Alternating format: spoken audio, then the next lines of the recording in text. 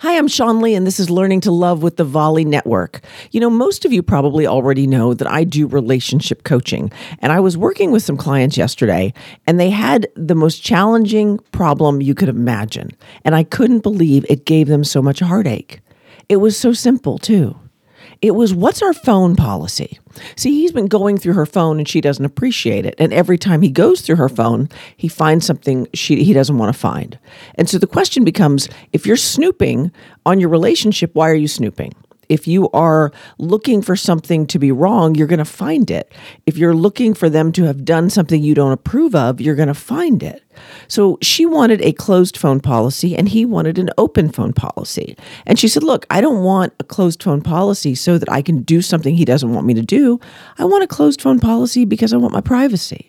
I'm still an individual, even though he and I are together. So I'm going to encourage you to start looking at your relationship a little tighter and say, okay, what works for us? What things make me uncomfortable? Because now that he goes through her phone, she's like, I have to pick up my phone and take it everywhere with me because I don't want to get in trouble for something I didn't even know was wrong. So I want you to think about how you can soften in those spaces with your partner. If they need privacy, give that to them. Everyone is guaranteed some basic inalienable rights, and I feel like privacy is one of them.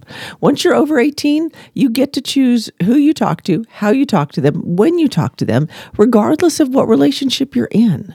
You don't have to limit your partner's interactions with the opposite sex or the same sex, depending on, your relationship.